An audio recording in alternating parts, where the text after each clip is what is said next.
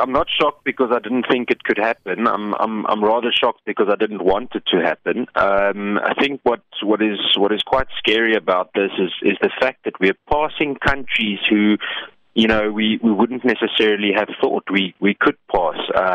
We've gone past Mexico, we've gone past Somalia, we've gone past Libya, and so on the index, it clearly shows that South Africa is becoming a bit of a paradise for organized crime, and that our organized crime problem is actually feeding a lot of less prominent criminal issues that we have. And the interesting thing is that, for example, murder rates have increased substantially over the last 5 to 10 years, and it doesn't seem that there's any form of real stability regarding crime. So what is your take that one of the major corruption markets identified in South Africa is associated with the movement of foreign nationals? People have been saying this for years, that we have open borders.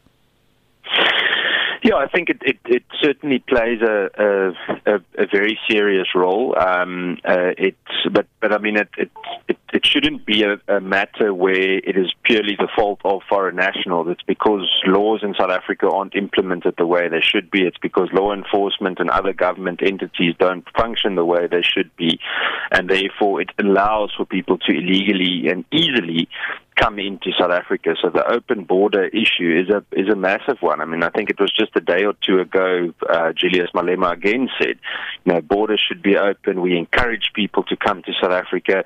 And it's not that we don't encourage other people to come to South Africa. We just want them to do so legally. But nevertheless, it certainly creates a very big problem. And we now have certain foreign national entities that function in major organized crime syndicates, the Zama-Zamas being one of them. I mean, it's mostly people that are in South Africa illegally from Lesotho, and there are thousands and thousands of them that operate in South Africa and that do a very, very dangerous task, and obviously endanger a lot of South African people too. A very interesting point that the report makes is that South Africa is both a destination and a transshipment point for Afghan heroin arriving directly via sea and our air routes. So what can authorities do to intercept these criminal activities? And do you believe that some law enforcement officials, perhaps, and influential people could be part of these syndicates?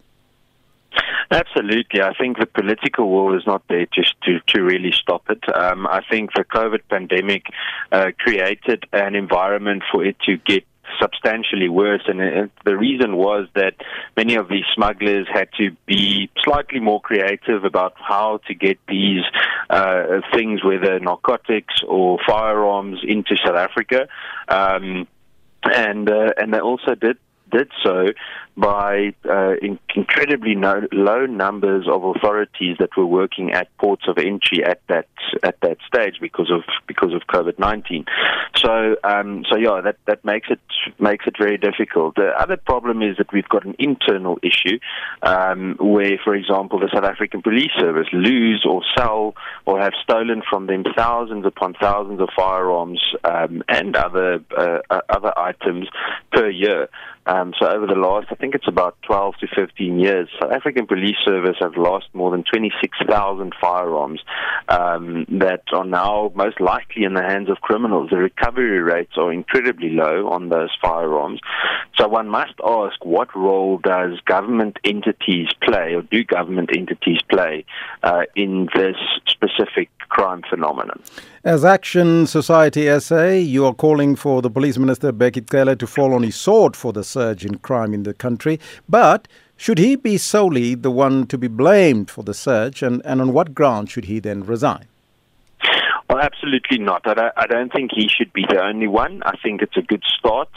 We need competent leaders when it comes to policing, and we need people that can really help to have us, have a successful strategic vision for the future.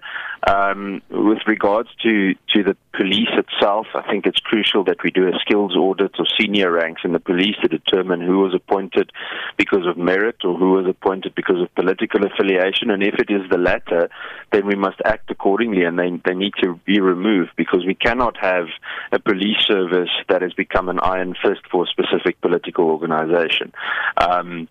On top of that, I would go as far as saying that we need to determine who in senior ranks have been involved in corruption, and whether it is through polygraphs or otherwise, we need to do that and make sure that they are not only suspended but also further investigated and even prosecuted, and make an example of them. And once we can start cleaning up, I mean, there's a whole list of other solutions, but if we can clean up the senior ranks, it will surely make a massive impact on ground level, and only then we can start fixing smaller issues on ground level. But it doesn't help that we try and fix ground level problems in the country while senior ranks of the South African Police Service seem to be completely rotten.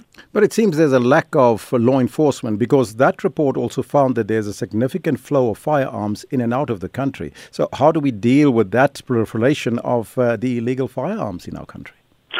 Well, the police simply need to start doing their job. I mean, if I look at parts of, for example, the Cape Flats, I think the Metro Police take far more firearms off the streets in the Cape Flats area than what the South African Police Service do.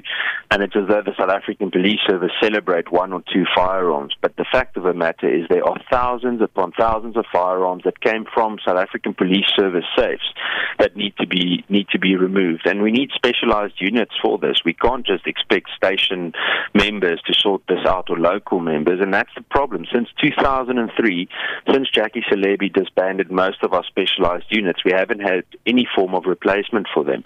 And therefore, it's very, very difficult for local members to start tackling parts of organized crime, because they get intimidated, their families are intimidated. There's a very good reason why we decentralize those parts of policing, to have specialized and skilled groups to really focus on those types of issues.